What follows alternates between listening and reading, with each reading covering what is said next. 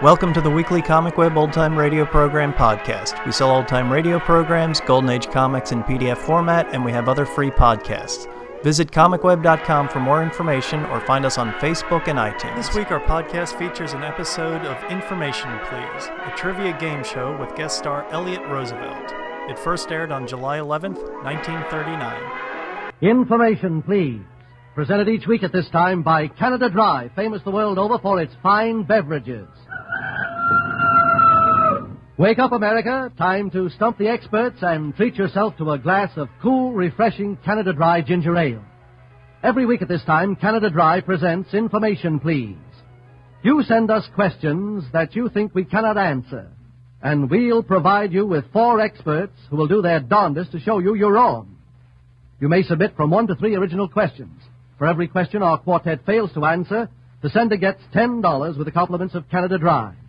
For every question we use, whether or not it's answered correctly, the sender gets $5. So you can make $15 if our experts miss out, which they occasionally do. Our editorial staff may reword your question a trifle. Please don't worry about it. And whenever there is a duplication of questions, Information Please uses the one that was submitted first. All questions become the property of Information Please and should be addressed to Canada Dry, 1 Pershing Square, New York City. And now, may I present our Master of Ceremonies, Mr. Clifton Fadiman, literary critic of the New Yorker magazine. Mr. Fadiman. Thank you. Ladies and gentlemen, Information Please, uncabined, uncribbed, and unconfined, pursues its inquisitorial career. As you know, the questions we use have not been seen by any of the experts in advance, as their answers occasionally demonstrate.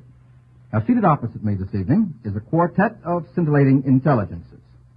They include 3 regulars: Oscar Levant, pianist and composer who knows a tidy bit unconnected with music, and may I add that Mr. Levant added last night to his laurels by appearing and playing very brilliantly at the Gershwin Memorial Concert at the Lewiston Stadium.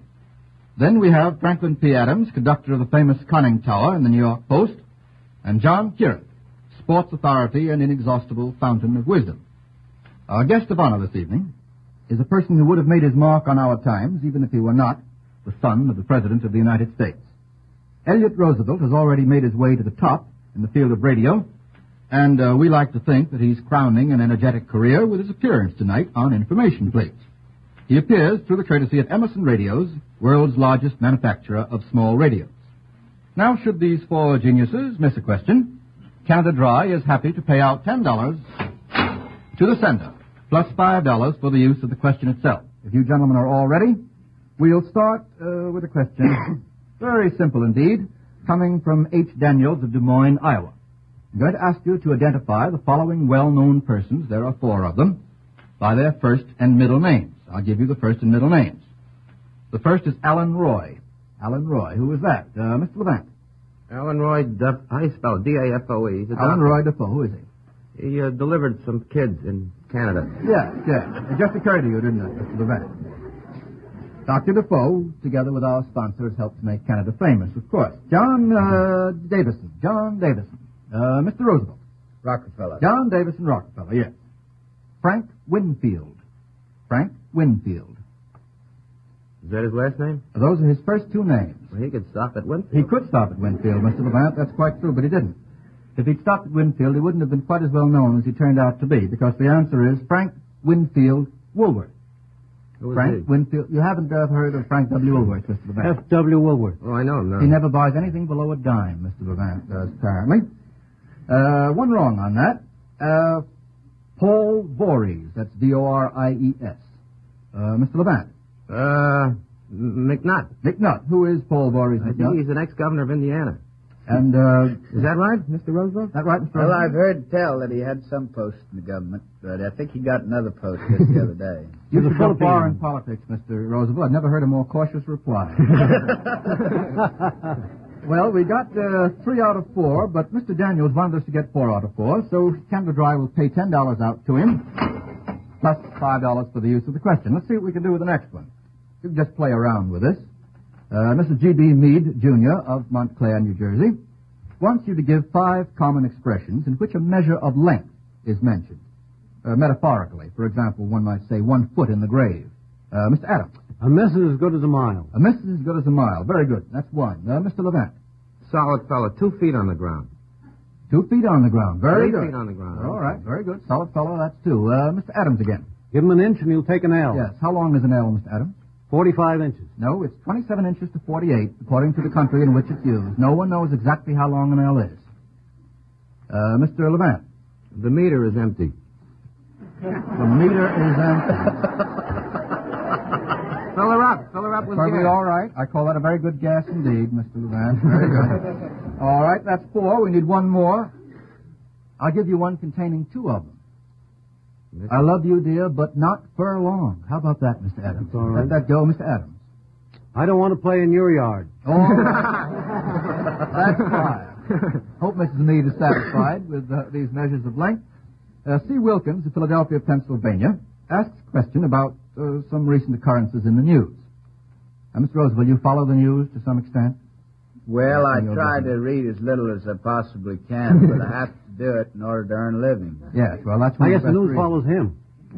Nice of you, Well, that Mr. wasn't a Adams. very nice remark. Pretty good. We'll have you both on the program again. Now, if you just break up that friendship, we'll go on and try to figure out the following. Explain how the following figured in the news recently. There are 4 hints that I'm going to give you. You have to get 3 out of 4.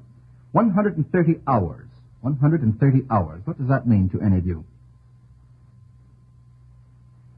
Around the world in 130 hours. I'm kidding. That's not a guess. No, I know that. That was just, you were just encouraging us, Mr. Levant. 130 hours. It's been in the news considerably. There's been Mr. Kieran. I'll take a guess. Go ahead, Mr. Kieran. To Europe and back by that new plane. Awfully sorry. The answer is wrong. You could go 15 How long did that times take? in 130 We might hours. get to it. There's been a Is that- strike of WPA workers that's right. because the new Relief Act provides that they work at least 130 hours a month. Is that right, Mr. Roosevelt? Yes. All right. Wrong on that. Now, you've got to get the next 3 without any error. 34 senators. 34 senators, which makes a very pretty picture. 34 senators. Mr. Levant.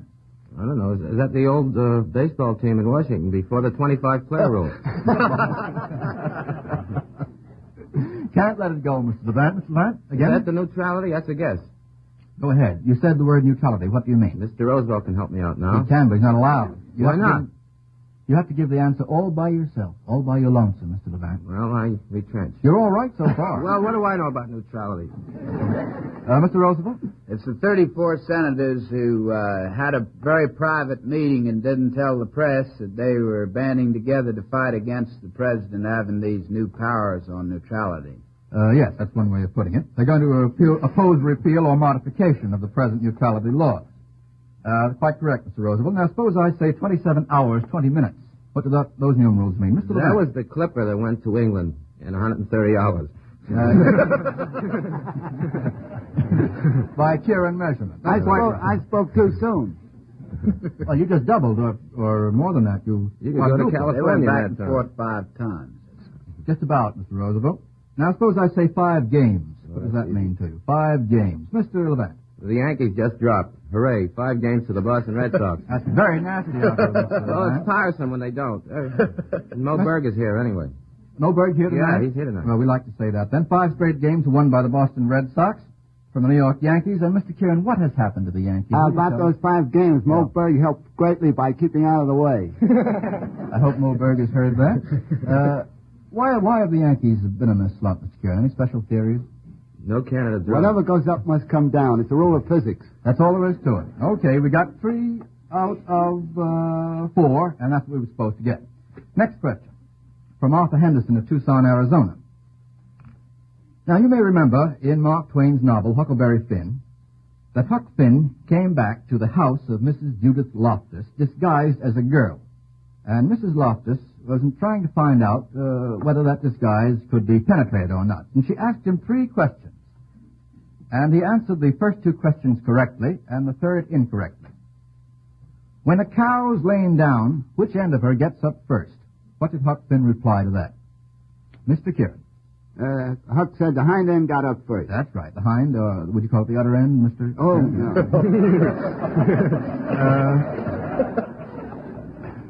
Another question about cows that Mrs. Loftus asked Huck Finn. If 15 cows is browsing on a hillside, how many of them eats with their heads pointed in the same direction? Kieran again. all of them. Yes, he replied the whole 15, which is quite correct. Now, the third question Huck Finn could not answer correctly. And so Mrs. Loftus penetrated his disguise. How does a woman thread a needle differently from a man? Mr. Kieran again, our Huck Finn expert. Well, the difference is that Get it right. one sex holds the needle and brings the thread up to it, and the other sex Which one? holds. Well, you've got me all mixed up among my sexes. I don't remember. But You know I what the think- two wait a sexes minute, are, I Mr. think that the Mr. woman holds Kieran. the thread and brings the needle up to it. It depends on the sex of the needle. Thank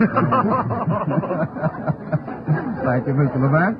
Would you let me have that again, Mr. Kieran? You're thinking of Cleopatra's needle. I think that the woman holds the thread still and brings the needle up to it. She holds the thread still and brings the needle up to it. No, she pokes the thread at the needle. Well, She that's the holds way I needle. do, and I'm not a woman. That's the way I do. Well, that's the point, you see. You do Well, it I'm as not a a man threader. would do it. No, I do it as you say the lady does it. Well, that's what Mrs. Loftus said. A woman pokes the thread at the needle, and a man always does t'other way. We have reached an impasse. I think we better just skip on to the next question. We were supposed to get 2 out of 3 on that, and we did, thanks to Mr. Kieran. 2 out of 3 in an impasse.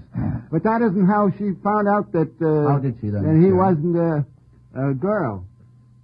I don't remember She the tossed exact something at his lap, She threw an apple and in he his closed lap. his knees. And that proved That proved that he was a boy, because a boy doesn't usually have skirts down there that'll catch anything. tricky. That's very good. That's very good. That's right. The next question from Leon Cullenquin, Jr. of New London, Connecticut, has to do with motion pictures. And the following 3 incidents, which have to do with current motion pictures, are all about animals. I've got a couple of dogs here and a horse. A young woman is trying to climb a wall, and she's bitten in the ankle by a dog. From what motion picture does that incident come? Mr. Roosevelt. I ought to know. That's the picture my brother helped make. Wuthering Heights. Oh, you boys play together, do you? Oh, yes, that's same backyard. I thought he didn't like pictures. Which one? Mr. Roosevelt. He had Mr. to I Roosevelt? don't. Oh, don't commit yourself, Mr. Roosevelt. Never commit yourself. A young woman rides a horse into a hurdle instead of jumping over it. Mr. Levant. That's Betty Davis in Dark Victory. Yes, in Dark Victory. A young man is attacked by a dog while returning from a girl's house and is rescued by a detective. Was it her father? Don't know. Didn't see this picture myself. Shall I go over that whole story again Yes, about the please. young man who's attacked by a dog while returning from a girl's house and is rescued by a detective? Have to get all 3 on this. Sorry, it's from the Hound of the Baskervilles. That will cost Canada Dry $10 going out to Mr. Cullenquin of New London, plus $5 for the use of the question. Here's another from N. Simpson of Brooklyn, New York. The following sentences appeared in newspapers recently. I'm going to ask you simply to identify the author of them. Here's the first sentence. It is that fact that we live by the will of the majority which makes our government different from any other form of government. And here's the second sentence. How can we lose heart when all we really need is unity of spirit and a determination to find a way to share our wealth? The author of those 2 sentences, Mr. Levant. President Roosevelt? Awfully sorry. Well, it was courteous anyway. It was nice.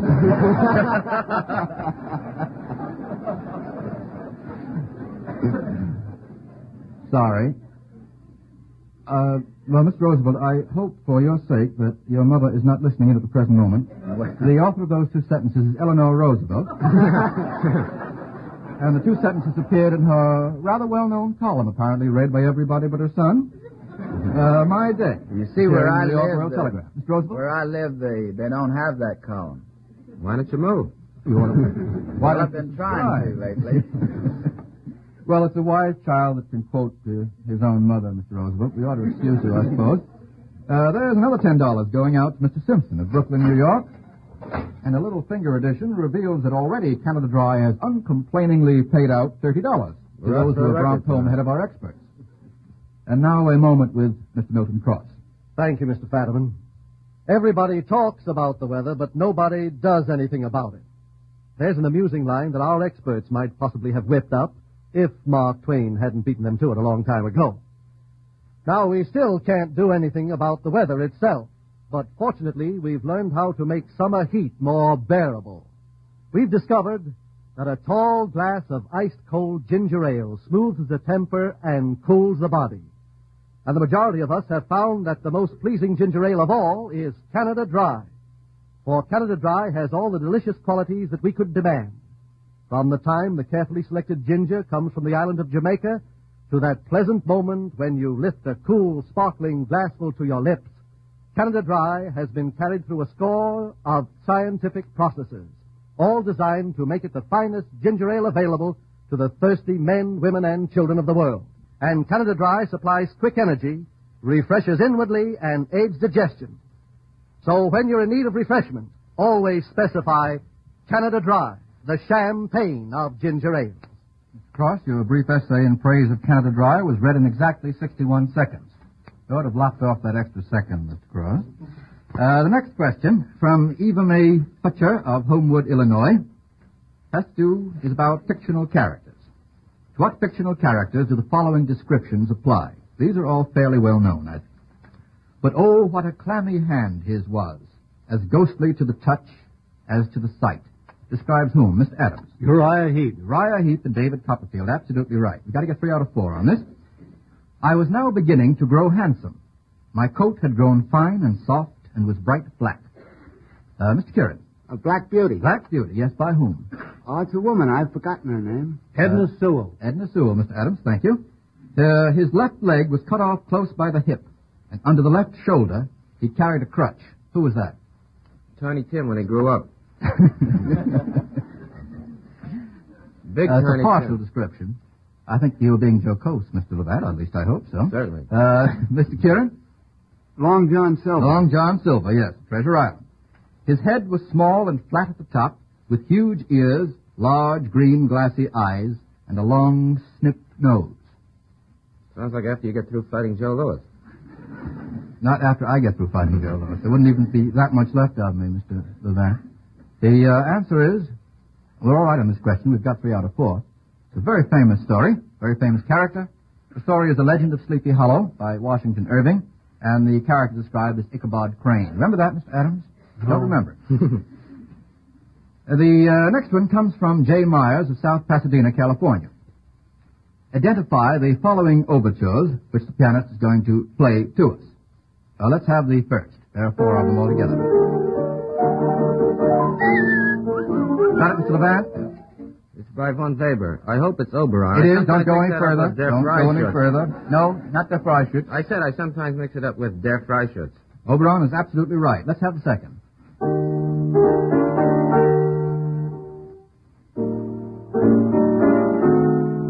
Mr. Levat again. I don't know the name. I know the composer. He wrote about 1 million overtures. It's Rossini, and all his names are unpronounceable outside of William Tell, and it isn't William Tell. And it isn't William Tell. Well, that Well, leaves us practically only with Semiramis, which is Well, the I correct wouldn't answer. have known that. I know it's... Suppose I'll give you 50% on that. Will you take 50%? I'll take 30. I don't care. All right. Take up the marbles, Mr. Levat. Let's have the third. Oh, Mr. Levat again. Leonore by Beethoven. Leonore, yes. Number 3, I Beethoven, think. number 3, that's right. I'm awfully glad those teeth of yours aren't removable. I'd love to hear you whistle through them. Fourth and last. Okay, Mr. Levat. Mr. Adams, I don't know that. That's Rienzi. That's your style. By Wagner. Wagner. Did you know that, Mr. Adams? That is not my style. Now those boys are fighting again. 3.5 out of a possible 4 for Mr. Levat, who almost always gets these right on the nose. Let's try the next one from P. Lawrence of Philadelphia. Now, you know, reporters have a way of shortening their dispatches using a kind of telegraph ease. If the following message was sent to a city editor by a reporter, could you identify the recent news items that are mentioned in the dispatch? He's using very, very abbreviated, shortened language. Child skeleton found on steps. Congress considers self-liquidation. Doesn't sound like a bad idea. Sit down on golf course and high silver. Now, that means absolutely nothing for the first 30 seconds. Mr. Levat, the first the first segment. sentence, child skeleton found on steps. Better stop there for about 5 Yes, and I know that Mr. Adams is eager to tell me that it's a steps child, aren't you, Mr. Adams? No. No, all right, Mr. Levat. Suppose we spell steps with 2 P's Yes, and E and an it's S. Russian steps. That's Well, right. the anthropologist discovered a big baby Neanderthal. I don't know his name, and it's Eurasia. It's quite far east. Well, I don't think they had names in the Cute Neanderthal kid, the time. Neanderthal skeleton. Yes, that's exactly right. Dr. A.P. Okladnikov, as practically anybody would know, discovered a skeleton of Neanderthal man on a cliff in Middle Asia. Just what either of them was doing on that cliff in Middle Asia, we don't know. Tell us, Now, the Doc. next is Congress considers self-liquidation, which does not mean liquidation of Congress. Congress considers Mr. Roosevelt. The self-liquidating revolving fund that the President sent to Congress, I believe that's what they're referring to. That's exactly it. Would provide for federal loans for public works build projects. toll roads somewhere or other.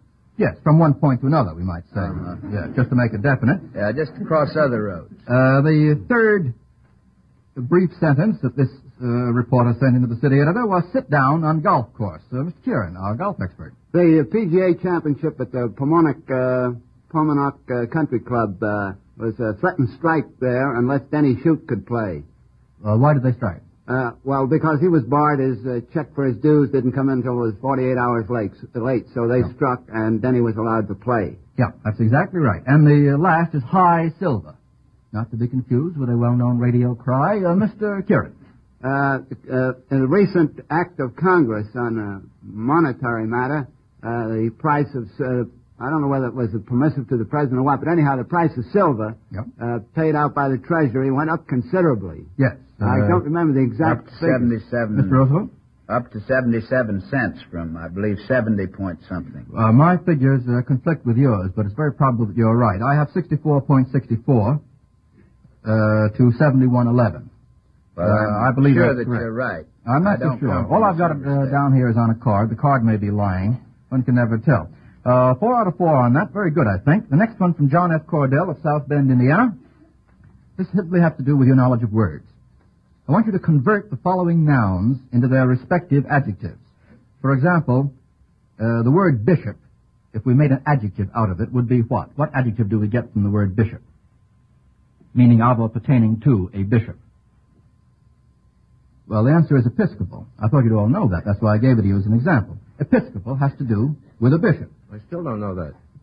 You don't know it yet, Mr. Levant. Well, I can't repeat it. Now, suppose we wanted to make an adjective out of the very well-known word sheriff. What would the proper adjective of or pertaining to a sheriff? Mr. Kieran? Well, there's a word, Shrivalti. Just leave out the T and you're all right. Shrivel. That's quite correct. Shrivel.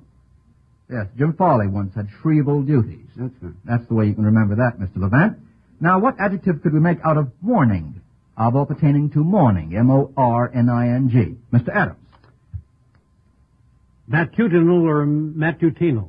Matutinal is quite correct. Matutinal coming from, what's the derivation of matutinal? Well, it comes from the Roman goddess of mourning, Matuta. Matuta. Mr. Kieran? We also have matinal. That's used, too. That could be used just as well. I don't think you'll find it in any but a large dictionary, but it's very possible. There's a It's song quite called correct. Matanata, a very famous Italian song. Glad to Pertaining get that to contribution of the from morning. you, Mr. Levant. Thank you. Now, week. W-E-E-K. Of course, the answer is weekly, but I mean another word. Mr. Adams. Hebdomadal. Hebdomadal. Hebdomadal. H-E-B-D-O-M-A-D-L. Swallow that one. And fourth and last, uncle. What adjective is derived from uncle? Mr. Kieran. Avuncular. Avuncular. Now, Mr. Kieran, what adjective would be derived from aunt? Uncle's opposite number. Miss Avuncular. Miss Avuncular, says Mr. Levant, thus coining an imperishable word. I don't know what the answer is. Can't think. I don't know what. I don't think there is a word of or pertaining to an aunt. The Latin for aunt, Mr. Kieran, would be what?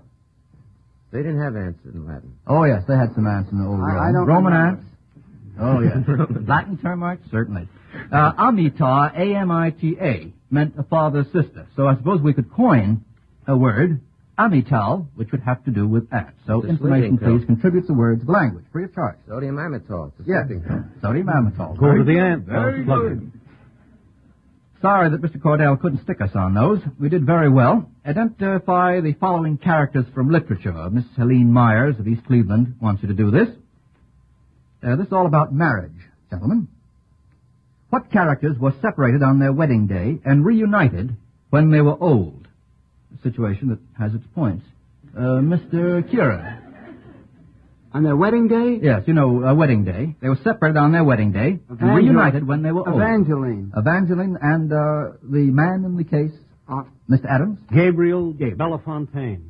Goodness gracious, how did you remember all that, Mr. Adams? Got a town in Ohio named after him. They have their own ways of remembering things, folks. I don't know how they do it. That's quite right. Evangeline Gabriel from Longfellow's poem, Evangeline, whose wife took a 6-month leave of her husband every year of their married life. Sort of Reno on the installment plan. Mr. Kieran. That's in Greek mythology. Right. Take it out of Greek mythology and let us have it. I think it's Proserpina. Yes. What's the story? The story of springtime returning to the earth, and then she goes back to the lower regions, and then we have fall and winter. Yes. She was the wife during those 6 months of whom? Pluto. Pluto, yes. The god of the underworld. This is not an advertisement.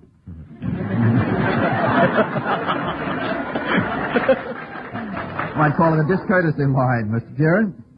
What character married when she was over 100 years old? Let's get 2 out of 3. This is the third. Did the marriage last? It doesn't say, Mr. Levant. Doesn't say. What character married when she was over 100 years old? Mrs. Moonlight. I don't think Mrs. Moonlight. No. This is the Bible? No, it isn't from the Bible, so you're all right, Mr. Adams. You don't often remember the Old Testament as well as you should. This is a tough one, really. It's Sleeping Beauty, who slept for over 100 years until the kiss of the prince awakened her. How charming. It is charming, isn't it? Sounds like a plug for Beauty Rest mattresses. All right. Let's see. The bright new cash register of Canada Dry now shows a total loss of $30. We'll have a brief word from Mr. Cross, and then I'll tell you of next week's guests.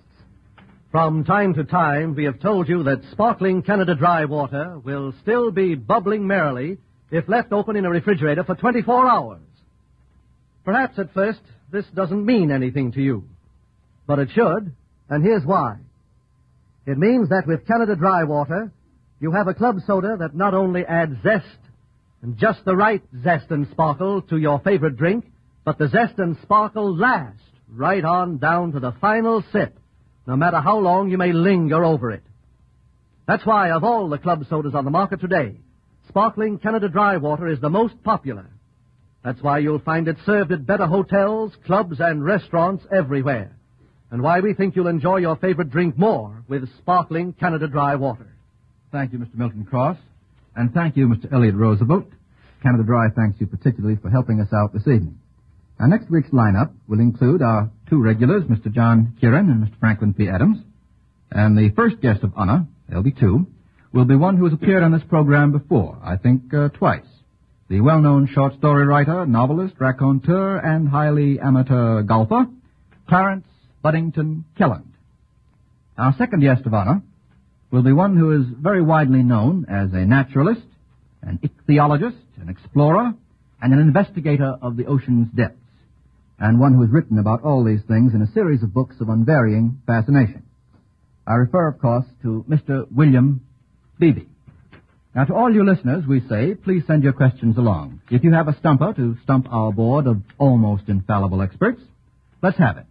There are $5 in it for you if you use your question, and another 10 if we fail to answer it correctly. So you can win, as you can figure out very easily, $15 in all. Send your letters with questions to Information Please, 1 Pershing Square, New York City.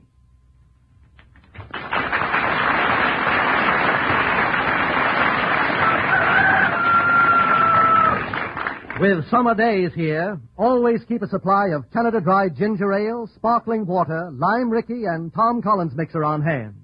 You'll find the large family size economical, costing only 15 cents plus usual bottle deposit. This is Milton Cross inviting you to join us now in a refreshing drink of sparkling Canada Dry. Good night, all. Information Please was a quiz show, but with a clever twist.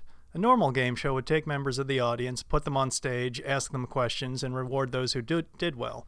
But Information Please instead would have a panel of experts, and audience members would ask them questions. If the experts failed, then the questioner got rewarded. The show was created by Dan Golenpaul in 1938. Golenpaul's first task was to assemble a panel of experts. He got Franklin Pierce Adams, who was someone who sounds like he should have been president. Instead, he was a writer and newspaper columnist. Then Clifton Fadiman joined the program as the host. Fadiman was a book editor for The New Yorker. Each week, Information Please would get 4 or 5 guest expert panelists. All 8 members of the team, Golenpaul, Adams, Fadiman, and the 5 guest panelists, would split $400 each week for their efforts. People could mail in questions. The questioner got $2 if their question was asked and $5 if it stumped the panel. This money also came out of the $400. The show became a hit almost immediately. Within 6 months, John Kieran, a sports writer, was added as a regular panelist and became known as Mr. Know-It-All.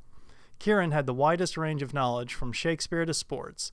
Then a third regular panelist was added, Oscar Levant. Only about a dozen questions were asked in each episode. This left plenty of time for the panelists to banter and ad-lib back and forth, which was the major appeal of the show. The panel correctly answered about 3/4 of the questions, which gave enough hope to those submitting questions that they would receive a larger prize for stumping the experts.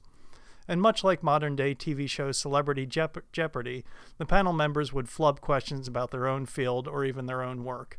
Elliot Roosevelt missed questions about Eleanor Roosevelt's newspaper column, and Mr. Know-It-All actually missed what date his wife's birthday was. In addition to experts, the show regularly got celebrities to appear on the panel. Gracie Allen, it was revealed, only played a ditzy blonde. In reality, she was quite intelligent.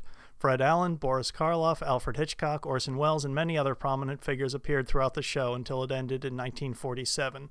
The premise of Comedy Central's Win Ben Stein's Money is very similar, and the atmosphere of the show is similar to NPR's Wait, Wait, Don't Tell Me. So wake up, America, and stump the experts. Thanks for listening, and we'll catch you next week.